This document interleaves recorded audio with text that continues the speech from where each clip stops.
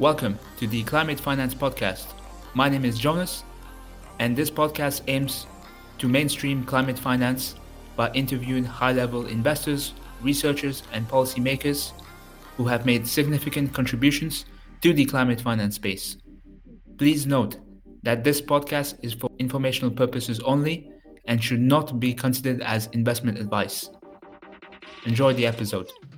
Good morning, good afternoon, good evening, everyone. Welcome back to the Climate Finance Podcast. Today's guest is Vikram Gandhi. Vikram Gandhi is a professor at Harvard Business School, where he co-pioneered their sustainable investing course. Vikram Gandhi is a founding partner at Asha Ventures, an Indian impact-focused investment fund, and he's also a senior advisor to the Canada Pension Plan Investment Board. He's also the chairman of the board of Growth for Good Acquisition Corp, a sustainability SPAC. Prior to his teaching and investing endeavors, Vikram Gandhi was a global investment banking executive for 25 years. So welcome, Professor. How's it going in Massachusetts? Thank you, Jonas. Thank you for having me on this podcast. Yeah, it's going good. You know, the semesters just got over. There was graduation at Harvard last Thursday. And so after a busy teaching schedule, just finished all my grading of all my courses. I teach sustainable investing and one or two other classes as well, as you mentioned. So finished all the grades just 2 days ago. So feeling a bit of relief. Oh, it's a perfect time to have a podcast interview with you. Yes, I guess that's why it's been scheduled. Yeah, so thank you very much for being on this podcast. While preparing for this interview, I went through your LinkedIn profile, which is quite impressive. You spent 25 years in investment banking. And then what motivated you to switch on to social impact and sustainable investing? What was the light bulb moment? I'm not sure it was a light bulb moment that happened, just one day, but maybe it was a light bulb process, if you will, like a slow kind of burn. And essentially what it was that I'd spent 25 years in investment banking, as you said. I was very happy with my career. I've enjoyed what I did, but just felt that at some point one has to, and I was in my 50s at the time, has to think about what you do with all this, both education and business experience, in kind of making a difference. And it wasn't just about making a difference in the context of going and doing a nonprofit work or foundation work, which obviously is extremely important. I do have a foundation as well. But really to take my business skills, I've been an advisor to large companies on capital raising, mergers, acquisitions, to asset managers, done a lot of investing myself, is that how to take those experiences and apply them to solve important problems and do that in the context of private capital. So what I mean by that was, or how this epiphany came about, was that, government spending and philanthropic spending, while both are extremely important, are just not enough to address a lot of the societal issues we have. And so therefore, what is the way that one could co-opt private capital to obviously generate, and this is not about woke capitalism or making stupid investments or anything like that, but it's just about like, how do we actually create infrastructures and systems for private capital to invest in areas which will generate the risk-adjusted return that is required for that capital, because it is private capital, it's fiduciary capital, but at the same time can be intentional about making a difference on important issues. And this was in 2012, 13 that I started thinking about these things. Impact investing and sustainability was kind of talked about, but it was really a very peripheral, marginal thing. And climate risks were also just talked about, but again, a reasonably marginal thing. So I felt at that time it was probably good to kind of step away from my investment banking career and really focus on what I thought would be important issues, and which have turned out to be pretty important issues where we still are, have a lot of ways to go in terms of addressing those problems. One of the channels where you sought to focus on those important issues was by returning back to your alma mater, Harvard Business School, and creating the sustainable investment courses. So could you walk us through that process of how that took place? Yeah, so when I actually left investment banking, I basically put, some of my own capital, pretty reasonable part of my net worth, into actually impact investing. And again, this was not charity. I set up Asha Ventures, like you said, and did a few other investments globally, but with the clear intention of generating a market rate return and having impact at the same time. And it was an experiment. So it was, okay, well, I don't know whether you can actually do this or not, but let's see if you can. And I was doing that at the same time. As you said, Harvard Business School is my alma mater. I graduated from there in 1989 with my MBA. my daughter was at HBS at the Harvard Business School in 2013 to 15. So I would, in addition to having visited for various alumni meetings, et cetera, go and visit her on and off. And one of those trips, I was just talking to a bunch of the faculty, including the dean. There is this whole issue of sustainability. There's the issue of climate. We are a business school. And I was asking them really in the capacity of an alumni and a parent more than anything else. Like, what is the business school doing about this? Are there cases about this? Are there courses about this? And yeah, I mean, they said, yes, we've got a little bit. We're starting to think about it, but there was really no course, et cetera. And, one thing led to the other. And I felt that if my broader mission here was, how to kind of figure out how to bring private capital to solve these issues and generate the return that's required, wouldn't it be a terrific way, in addition to doing it myself or advising fund managers doing it, wouldn't it be great to actually students at a leading business school who could then, the multiplier impact of actually doing that can be pretty huge, so that's how it kind of came about. And I said, well, I'd never had great aspirations to teach or anything, but I don't think for me, just my style is just lecturing is not a thing. But as you know, at HBS, everything is case studies, et cetera. And so I felt, well, that would be pretty interesting if we could actually develop a whole new course. And HBS was extremely supportive of that. I had never done it before, like teaching or writing a case. So I teamed up with one of the finance professors there, Sean Cole. And then jointly we developed this course. It took about a year and a half, 2 years. We wrote nearly 25 new case studies because, again, you have to write cases for the course. And we've just finished teaching it for the 6th time this last semester.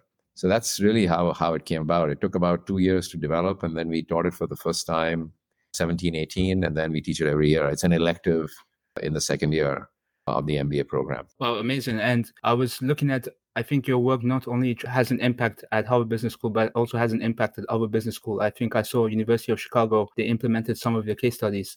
And I would love to now jump into some of the case studies that you cover in your course. So let's start off with investment banking, since that was your primary career. You have 2 interesting case studies on Goldman Sachs and Morgan Stanley. Goldman takes an approach where they acquire a firm, whereas Morgan Stanley does a lot of internal changes. So what's your thought process behind those 2 case studies? Yeah.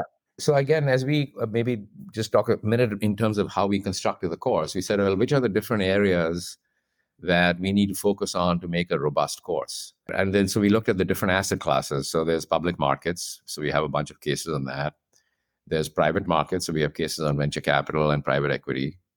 There's impact measurement and management, because I think the difference, at least in the commercial world, the difference really is that you're making an investment. So I always tell my students, first of all, that, when we talk about sustainable investing or impact investing, don't forget the word investing is in that statement. So you really got to be a good investor. And then the impact kind of, you sit there and measure it. And so there's how do we measure impact and manage it? And then what are the ecosystems that need to happen to really kind of move the ball forward? And it was really in the context of the ecosystem discussions that we felt that some of the biggest intermediaries of capital are the investment banks, right? They, on the one side, have investors, and the other side, they have clients who are needing capital, and their role is to be in the middle to kind of match the investment desires with the capital providers with the capital users. And what would be their role in actually mobilizing capital to solve important things like climate finance? And so that's how obviously I've been at Morgan Stanley from there. And so therefore I had good connects there to write a case. I had good leads into Goldman Sachs as well. And so the broader objective was like, how are 2 large global investment banks, mobilizing their client dialogues, educating their own employees, providing product opportunities, so creating new products. What are all the different parts of the value chain which they're implementing to address these issues of sustainable investing? And, Morgan Stanley had an approach which was, we're not going to go and buy something. We're just going to sit there. We're going to educate. If you look at our different businesses, we're going to talk to our investment bankers. We're going to talk to our asset managers, as well as our private wealth relationship managers, as to how they can really have active dialogues with their clients on this. So it was really a building kind of a capability within the firm. Goldman Sachs too did some of that, but then they had an opportunity to buy a company called Imprint Capital. Now, these cases are a little dated. I mean, things have changed a lot. These cases were nearly 5 years ago. So I'm just giving it to you in that context. I think both those firms have come a long way in how they address these issues now. But at that time, it was, okay, let's buy a capability, which was really buying a team of people who are basically capable and had been doing this for a long period of time, and then implanting it within Goldman Sachs to have dialogues with their clients. But ultimately, the goal for both was pretty much similar, which is that their clients were starting to talk about these issues. They wanted to advise them and give them good advice. There was a lot of requirements on the part of capital in terms of companies looking to address climate issues and looking for capital investors, growth in private equity and venture capital around that. So that was the genesis of those two cases where, in the last year or two, we've not taught those two cases, largely because they've got a little dated. So the way the case study method works is, cases are meant to be current. There's some cases that work forever, but in sustainable investing, as things are changing every 3-6 months. And so we are constantly writing new cases, updating cases. So I think in those two situations, we'll be writing more updates going forward. So next, we move on to private equity. There were two interesting case studies, one on Generation Investment Management, which was a firm set up to focus solely on sustainability. And then the next one is TPG, which is a pre-existing private equity firm which moved into sustainability and impact investing. What was your thought process behind those two? So let me take the second one first, because actually Generation is less in private equity there. They have now a private equity firm, but they really were more in public markets. So we can talk about them in the context of public markets. But TPG, but I started looking at this in 2012, 13. They were impact funds. In fact, even Asha Ventures is an impact fund. And there were most of the impact funds, even 75, 80% of them, even at that time. While whenever you say impact, people think it's some sort of concessionary capital. It's just not the case, or at least that's not the intent. But all the funds were really small. It was like 30 million, 40 million, which again, it's important, but it wasn't necessarily moving the needle. Again, if you zoom out and think about the bigger picture, which is solving important societal issues or using the UN Sustainable Goals as a basis for that. And so TPG was the first firm that actually a mainstream kind of large global private equity firm that actually launched an impact fund, which was called TPG Rise. So the case was really about their first investment in a company called Everfi, which is a SaaS kind of software company. And they produce content to help reduce alcohol addiction, sexual harassment, improve financial literacy at colleges, universities, and other workplace. And so there's a huge potential underlying impact of that. So they were the first fund to do it. And, their investors are institutional investors. They're not doing this for any great social, impact is important to them, but they need to generate the return because of their fiduciary obligations. So this is the first time that a fund did or was looking to do impact investing at scale. They started raising nearly $1 billion fund, but it ended up being a $2 billion fund. Again, this was in 2017, 18. And the purpose of that case was to really focus on, how do you actually create a new large-scale impact? And we still teach that case, by the way, because it's an important case. Large-scale impact investing fund.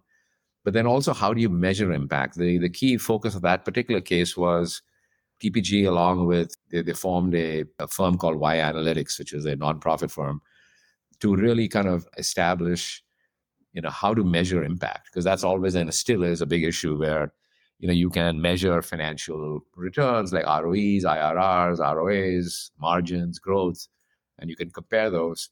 But how you measure impact, how you think about that, how you compare it across investments is still a work in process. I think it made a lot of progress. But they had come up with this very neat mechanism called the impact multiple of money, where they essentially, just like you take your financial projections and try and create, what is my return? In the same way, they look at investments and say, how do we create a return or calculate a return, a social return? So an impact return. So the impact multiple of money was that if I invest one, what is the multiple of impact that I have? And if it crosses a certain threshold, then I'll make the investment. So that case was about that. From 2 billion, they've now, I think, if I get my stats right, they're nearly at 17 billion today, including a massive climate finance fund. So Rise Climate is a huge fund that they've launched, since a lot of your focus on these podcasts on climate, which is really looking at climate solutions around the world. And so we are in the process perhaps of refreshing our case, but really focusing on climate impact issues. So that was a very cool case where, there's looking at a large firm thinking about impact. And as a result of what they did, quite a few other large private equity firms started following suit and creating impact funds. The other side of the spectrum was Generation, which you mentioned.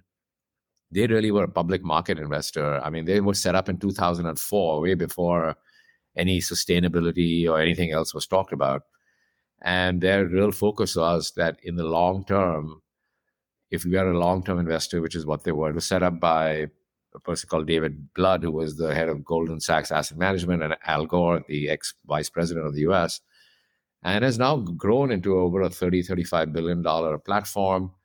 But their focus was to really invest in companies that they think are sustainable long-term in the public markets. That's how they started. Now they have a private equity arm as well.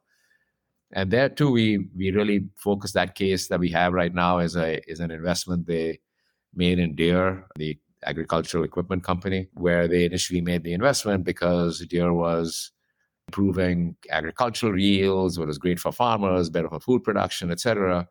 And then the case talks about how at the current time, they're reevaluating that investment because of the potential negative emissions that come from agriculture. And is Deere really assisting in that, or in deforestation, et cetera? Not that Deere sells kind of equipment to deforestation companies or initiatives, but investing in a agricultural equipment company, given the agricultural concerns that we have around emissions and deforestation, is that a long-term sustainable strategy or not? So the case really talks about you had an investment which was highly sustainable at one point and generated good returns, but then you have to keep on evaluating how investments are doing, both from a financial standpoint and a sustainability standpoint. And Generation still is a very important player in this field. They're a big thought leader. They've provided a lot of financing and support for various institutions to improve impact measurement techniques, to look at CO2 emission calculations. They're very committed to this whole area. So therefore, having a case on them for our class and for our students was very important. If we stay on the public markets track here, there are two more interesting case studies. One is on State Street Global Advisors with the first gender diversity ETF back in 2015. So back in the old days. And the second one is on BlackRock. So could you delve into that, please? Yeah. So again, I think those are public markets opportunities, as you rightfully said, Jonas. And so, their objective of the State Street case was twofold. One was to, gender, apart from climate, gender is a big issue, for moving the needle on societal issues. And so investing in companies that are more progressive on that front. Again, a lot of academic research has suggested that investing in companies or companies that have more diversity at the board level or senior management level, gender and other forms of diversity, actually end up with better investment decisions. And so, from that perspective, it was important that we have a case on that to kind of have that discussion around. And so State Street, again, was an important kind of component to that. And the ETF that we talk about in that, called SHE, still trades on the New York Stock Exchange. The other goal of there was, again, this is an investing class. I mean, it's a finance class. We do a lot of numbers. We do a lot of analysis, a lot of debates and discussions within the class, whether an investment makes sense from a financial standpoint. So, there was the ETFs, just given that passive investing is becoming such a huge component of the overall public markets. A goal of that case was really, and it still is, like, what is an ETF? How is it constructed? What are the kind of components that go into that? So that was really about that issue. And then on BlackRock, again, well, BlackRock, like State Street, is a very, very large passive player. This one was about a more active strategy. So, impact originally and even now is still to some extent associated with the private markets, that if you own something, you can have more of an influence. Another side of that was the BlackRock story, which is like in investing in medium-sized or even medium to small companies, publicly traded, that there potentially is huge impact opportunities there because you can engage with managements in a big, meaningful way, as well as that a lot of times companies, when you don't look at it from a sustainability lens, companies may be undervalued and there may be a lot of upside. So that was less about, making a difference, but it was more about, like, is this better investing? Again, one last point I'll make on this, which is that whether it be public markets or private, the key question with people comes to mind is, well, can you do both, which is generate the return and have impact? And I would say that the companies that have been successful at this and have done it at scale is really finding investments which impact is inbuilt in the business model. So what I mean by that is, if I take the example of Deere, which I said in the generation thing, the more equipment they sell, at least when the initial investment was made, the more better agricultural practices you have, and therefore, the better it is for food production and, farmer income and et cetera. The same, in a lot of other investments, like in the EverFi TPG case, the more software you sell and penetrate in universities and high schools and companies, and more software you sell, the more impact you have in terms of potentially reducing alcohol abuse, sexual harassment, and improving financial literacy. So it's inbuilt in the model that the more you sell of the product, the more money you make and the more impact you have. And so those are the kind of companies that you think about. But what's different in all these cases is that the company making the investment or the investor making the investment is intentional about doing its diligence from an impact as well as a financial standpoint initially. And then once the investment is made, having metrics, just like you have financial metrics, having impact metrics, which are then tracked, and managements are held accountable for it. And, the success or failure of investment is not just purely driven by the financial return, but also by the social return. And we found, to your other point, you said about case studies being used at University of Chicago and others. HBS case studies are used extensively. I mean, we are globally. And so I've seen that our case studies are now used in various European universities and quite a few universities around the US. Congratulations for that. I'd like to move on to engagement in activism. I find this a very fascinating topic. And you have 3 interesting case studies. 2 of them are hedge funds.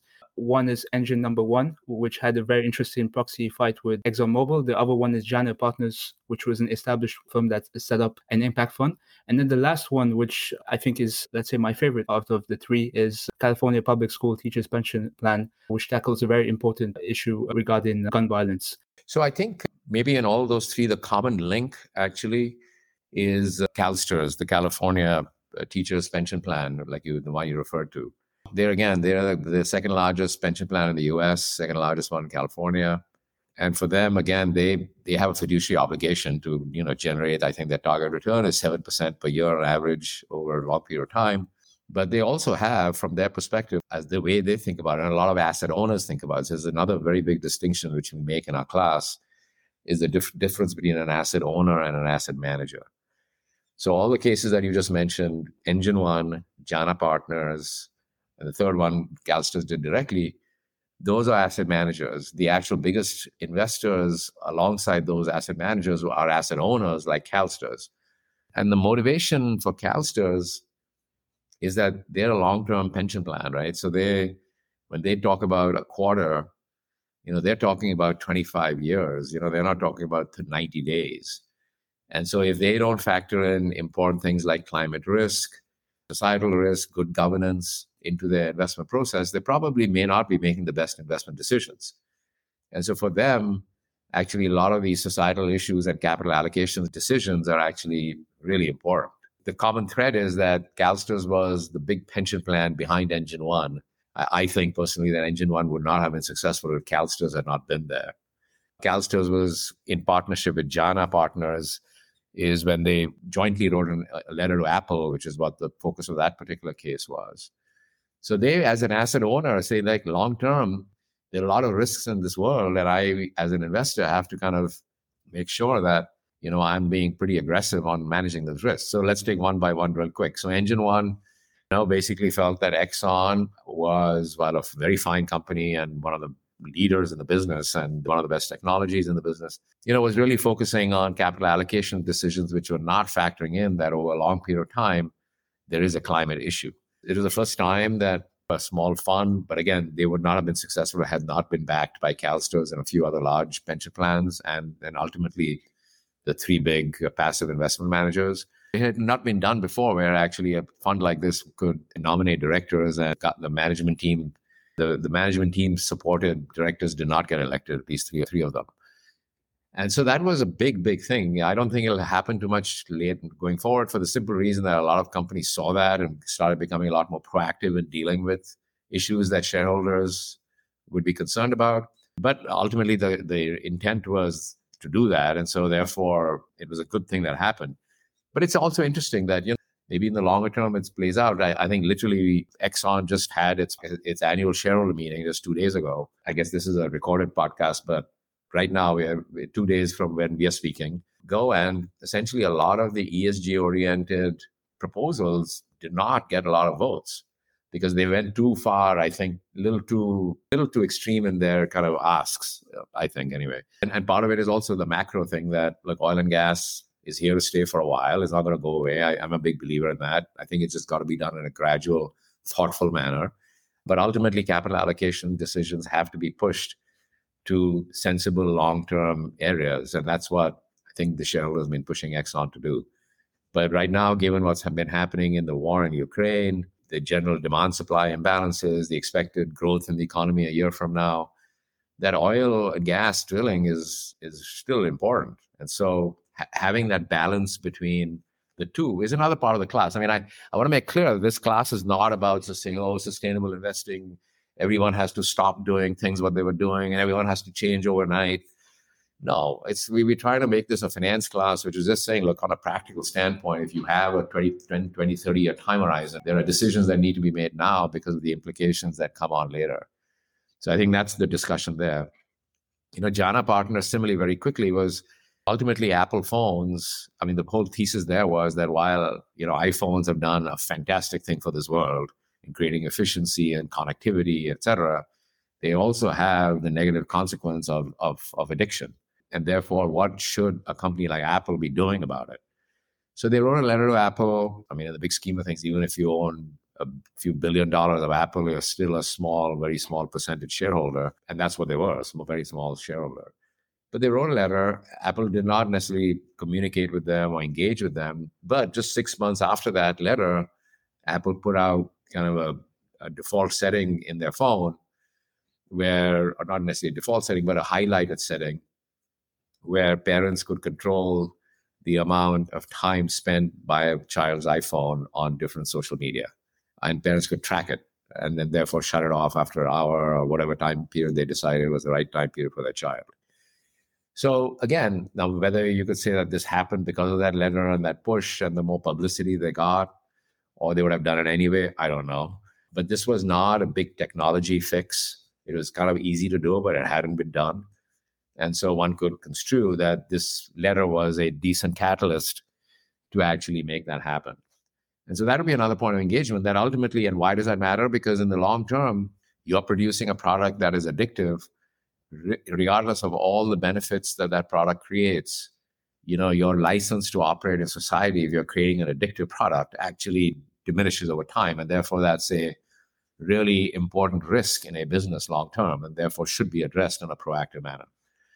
And the same thing is on gun control, right? I mean, again, that one, the California pension plan is, CalSTRS, is very much, in California, a lot of gun shootings, school shootings, which were obviously devastating. And because it's a teacher's pension plan, it's even more like straight, very hits home, if you will. It was a really important issue agenda for them and their board. And so they engaged with both the gun manufacturers as well as with, equally importantly, the gun distributors, like the large sports distributors and even large firms like Walmart, et cetera, Dick's Sporting Goods, to really kind of think about, to create awareness and also just make sure that point of sale checks, which is already the law, were actually done in a proper manner. And so they created, along with a lot of other investors, the principles of firearm control in the private firearm industry, have been engaging since then. In these engagements, the big challenge in all those three examples I gave you, the big challenge is, was the engagement a success or not? How do you gauge that? Do you know whether your engagement strategy is successful?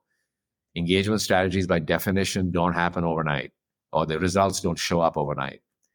Engagement means you engage over a period of time and then try to determine what the causality of that engagement was and whether, like, for example, did Apple put out that parental control system because of the letter, or they would have done it anyway? I don't know. Would Dick's Sporting Goods have actually curtailed the sale of firearms or Walmarts without this push from CalSTRS? I don't know. Exxon has now talked a lot about, we're going to be focusing on carbon capture. We think that long term, going to be as much opportunity for us in carbon capture and sequestering technologies and opportunities as there'll be in oil drilling. Now, would they have said that anyway, or did they say that because now they've got a few board members and Engine One and the presidents that says? I don't know. But I think it's important that ultimately, and that's why I started this point with asset owners versus asset managers. For asset owners that have a 25 plus year time horizon, engagement and engaging with companies is a critical part of their investment process. And so therefore, educating students or having them discuss and debate these issues is important from our perspective. Now we've discussed asset managers, asset owners. I would like now to move on to, let's say, the corporations, the corporate managers. And you had two interesting case studies. One is on Ford Motor Company issuing a green bond, and the other is Total Energies with their corporate venture arm. So let's take the Total Ventures arm first, because it's more like from an investor perspective. So one of the big areas is, and we want to make sure we covered that in our course, is corporate venture capital. So in fact, all the large energy companies, so Total is just like Exxon, is another large energy company, is one of the big five in the world. And they have set up these corporate venture capital arms whose goal is to go and invest in companies potentially that disrupt the main business, right? And so we want to make sure that in our course, and this is a much more recent case that happened last year, a year or two, was to actually talk about what is corporate venture capital, how is it structured, why is it different than typical venture capital, because 100% of the money is coming from the parent company. The incentive systems for management team may be different, the investing team. And then what is the objective, right? I mean, in a typical venture capital firm, it's like you make the best risk-adjusted returns over time. Or if it's an impact arm, you have the best risk-adjusted returns over time with impact.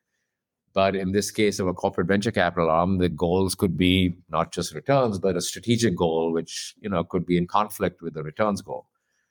So that was one broad area here, because I think it's important that students understand that. I mean, corporate venture capital is actually the biggest in the tech industry and the pharma industry over time. And the second was to really look at a specific investment. So that case is Total investing in a hydrogen truck manufacturer called Hyzon. And the idea there was that, hydrogen for large transportation like trucks over the period of time could be a very good and important alternative to carbon-based fuel. Investing in that company would give them a lot more exposure, understand how that works, but then also test it out by converting some of their gas stations all around France and put hydrogen kind of filling stations there in addition to the typical gas filling and diesel filling stations. So that was the goal of that. And so, the idea really there was that there's a strategic goal here as well as there's a financial goal. Then at some point, the company wanted the corporate venture capital arm wanted to sell their investment with the strategic, the department that had, would benefit from this in terms of having this technology there. Would they be willing to sell it or not? And therefore, how do you manage these potential conflicts was kind of the goal there. But the idea for Total was to really get exposure to hydrogen and hydrogen kind of transportation systems, which would then feed into their distribution network. So that was that. And then the other piece, so when I talked about like stepping back in the course, while most of these, all of them, in fact, that I've talked about till now have all been around equity investing, whether it be public markets, venture capital, or private equity. The fixed income markets obviously are huge, even bigger than the private equity market. So the Ford case was written from that perspective, that really helping students understand what is a green bond, why do companies issue green bonds or sustainability linked bonds, who invests in these bonds, what are their investment criteria, and then how does a company like Ford, which could issue any regular bond, why do they issue a green bond?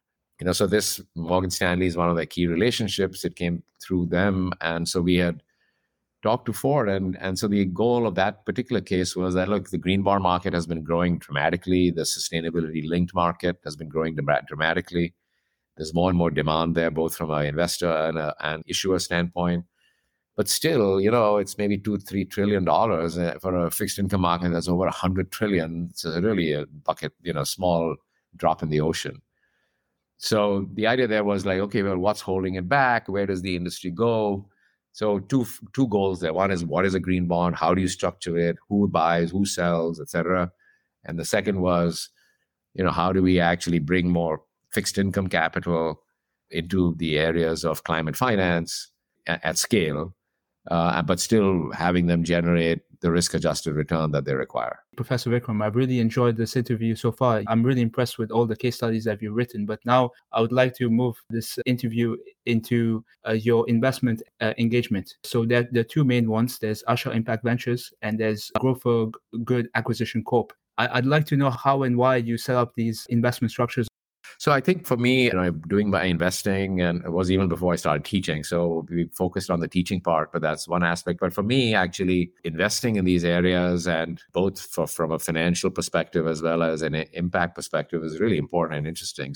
And it's also important for me that do not just like talk about it in a hypothetical sense or, like a paper or a case, but actually do it myself, because I think that's important. You always have to, in my view anyway, be a practitioner in addition to being an academic. So if I took the two, they're quite different. So Asha Impact is, I grew up in India. I'm from there. If you think about the UN Sustainable Goals, the 17 Sustainable Goals, all those problems exist in India at scale. And quite honestly, if India does not move the needle on those 17 issues, the world will not reach the system. Well, then, you're from Mauritius, all the coastline issues and all that, which come not just in Mauritius, but in the Indian coastline. I mean, it's just so many cities out there which could go underwater if proper care is not taken. So for me, it was, okay, well, how can I then channel private capital to generate returns, but impact at the same time? So Asha Ventures, I set that up. I did it with my own money. It was reasonably successful. We had good exits and really good financial exits and impact exits. Then I got a bunch of family offices involved. It was very successful doing that. Now I've got a fund. So it's gone from like a single family office, multiple family office to a fund. And the goal, the objective there is very simple, which is the investment criteria, if you will. It's venture capital, it's Series A or Series B. So not just total startups, but one stage later where there's some business model, there's some revenues, but they need scale up capital. And the companies we invest in are targeting consumers. So it's typically B2C companies targeting consumers who are earning between $3,000 and $8,000 a year. So this is not the poorest of the poor, because I think there it's very hard to make business models around it. That's where government and philanthropic spending comes in.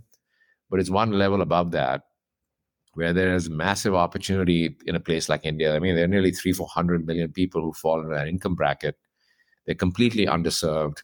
They've got increasing aspiration. So we've got companies in financial inclusion, like low-end mortgages, loans, insurance. So in the whole financial inclusion, so if you're using fintech and technology to kind of make that happen. We've got investments in healthcare, again, health tech, ed tech. So things which are important in that area have high impact, but which that community is completely underserved. So that's, it's based in India. All the investments are in India. There was also an opportunity a couple of years ago where, like, what's happening in the US? I know this was the time when SPACs were very, very hot, if you will. SPACs have gone through a pretty rough time here in the last year, where, like, can we raise a pool of capital? And that's why it's called Growth for Good, which is that the idea was to raise a pool of capital and invest in companies that are focused on important societal issues, but again, with financial returns. So climate being an important part of that. We've just announced, middle of March, 6 weeks ago, an acquisition by the Growth. That's what it's set up for. It's an acquisition corp, a company called Zero Knox. I can't talk much about the deal itself because it's in the SEC registration, but Zero Knox, it's available. It's a website, etc. It's a company that basically makes electric powertrains for off-highway vehicles. So for construction equipment, agricultural equipment, mining, anything that's not a highway kind of vehicle, they make the key EV infrastructure for those entities and for the original equipment manufacturers. So we've announced that deal. It's an SEC registration right now. And there again, the focus is that this capital is going to be used to scale up that company over a period of time as they develop. And then, the CEO of our SPAC, she's highly experienced in the whole area of climate energy transition. So she and the president of G, will join the board of this company. So there's not just about providing capital, but then providing intellectual capital to actually grow the company and grow the business. So those were two. And then I think the third one is the whole area of blended finance. So that falls into the category of concessional finance. I think public-private partnerships are critical, especially in the area of climate. And so how do we use different blended finance structures where philanthropic capital, government capital, other forms of capital can stimulate or provide, be a catalyst for bringing in private capital at scale. So, whether it be things like career bonds, social impact bonds, guarantees, pay for performance contracts, there are a whole bunch of different things. And so I'm also taking quite a bit of lead in that area. Before we move on to the closing questions, which is the advice to the listeners, I'd like to jump into and listen to your thoughts about India. You mentioned I'm from Mauritius, but I'm also of Indian origin, and I'm always trying to learn more about India. I saw that you were at one point helping out the Ministry of Finance. You also just completed a teaching module with Harvard Business School in India. And you've also written some interesting case studies regarding doing business in New Delhi and microfinance in India, which has a climate tech component, especially with they have loan products related to solar lights and water purifiers. And also, I saw you had some interesting stuff, joint ventures in India, which could be relevant to climate tech. But overall, your thoughts about India? Yeah, so I think, India right now is at a stage where it's whatever the fifth largest economy in the world, and now it just became a few months ago the most populous economy in the world, country in the world, and it's reached a stage where, if you look at history, when countries reach this stage, they really seem to take off, and so it's right now at how much per dollar per capita of GDP. So like they're at 2,300 right now. India is dollars per capita of GDP. So that's the time when a lot of other countries have taken off. I mean, I just came back from India a few weeks ago. I think the consumer drive, the aspirations, are huge. And so I think the market is just ripe in the next 10 years, 10, 15 years for taking off. Now, India always will have its issues, et cetera. And, it's a complicated democracy. And so all things don't move as smoothly and clearly, but generally the trend line is up and a lot of volatility around it. That's part of the reason why I got involved with the Canadian pension plan. We have a huge portfolio over there now. It went from zero to, depending on the day, it could be anywhere between $15 to $20 billion across all asset classes. And it's an important part of what my advising to the Ministry of Finance at that time, which I don't necessarily do right now, but it was at the time, was around how to create structures in attracting foreign direct investment. So I think that's an important piece. So it's like two barbells. On the one side of the barbell is bringing in large pools of capital like pension plans to infrastructure, to real estate, to private equity, public markets, all the big asset classes.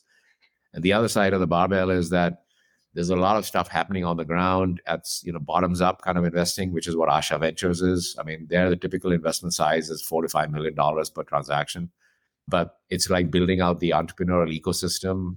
But having said that, India has the most poor people in the world. India has got the most polluted cities in the world. It's got a coastline that has got huge risk associated with it. As we've seen in the whole issue of the impact that climate will have on the poor populations is going to be disproportional. And therefore in India, the impact is going to be hugely disproportionate if nothing is done about it. And so I think there's tons to be done there, but to be done there both from better spending in terms of philanthropic and government spending, but also really using private capital to harness a lot of these activities.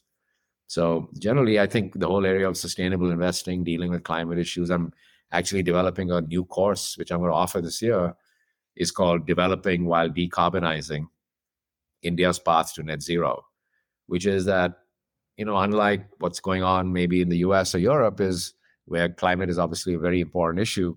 The climate decarbonizing and climate issues in the context of growth and development, where still you have 200-300 million people living in poverty, if not more, is, where there's energy poverty, there's all kinds of other poverty that you can't just apply the formulas that are done elsewhere. And then the other question is, who's going to pay for it? The whole social injustice issues, or social justice issues, rather, I would say.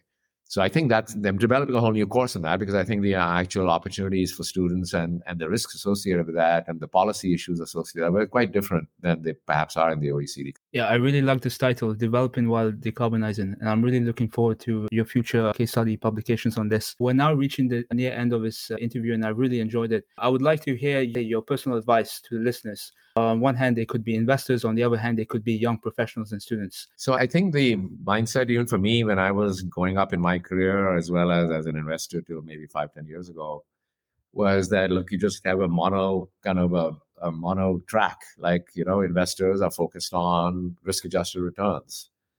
And if I look at students, if that's the other category listening here, is that it's very mono-track, is that I'm going to focus on my career, and I'm going to focus on whatever is important to me from a career perspective, or building out my family, etc. And my only advice is that you don't have to be thinking linear. It doesn't have to be either or, that you're, doing well and you can't be doing good at the same time. And that if you do well, then as I said, you can't be doing good. Or if you're doing good, you've got to sacrifice the doing well part. I mean, my experience in the last 5-10 years has been that that's not necessarily the case. From an academic perspective, there's still more research to be done to completely prove that. So I can't necessarily prove it. In the public markets, we have been able to prove it. The private markets, still early days. But I do think that, for all of you, I would just say that, look, there's lots of money to be made in terms of returns, but there's a lot of good that capital can do at the same time. And therefore, let's not miss that opportunity where you have to put that extra effort. As it is, investing is difficult. Then on top of that, you put sustainable investing, it becomes that much more difficult. But at the same time, it's just so much more interesting and so much more satisfying that I would encourage anyone who's listening to this to kind of explore that area. And also from a career perspective for younger students, that as you are thinking about a career, you don't have to wait 30 years from now and say, okay, once I'm reasonably successful in whatever I want to do, then I'll start thinking about how I make a difference. I think you can start doing that from day one without actually sacrificing anything from a career perspective. Thank you very much, Professor Vikram Gandhi. I really appreciate your thought leadership and your wisdom that you've shared with us today. Have a great day in Massachusetts. Thank you so much for having me, and good luck with everything. Thank you for listening to another episode of the Climate Finance Podcast. For future episodes, please join our mailing list on www.climatefinance.xyz. I repeat, www.climatefinance.xyz. See you at the next episode.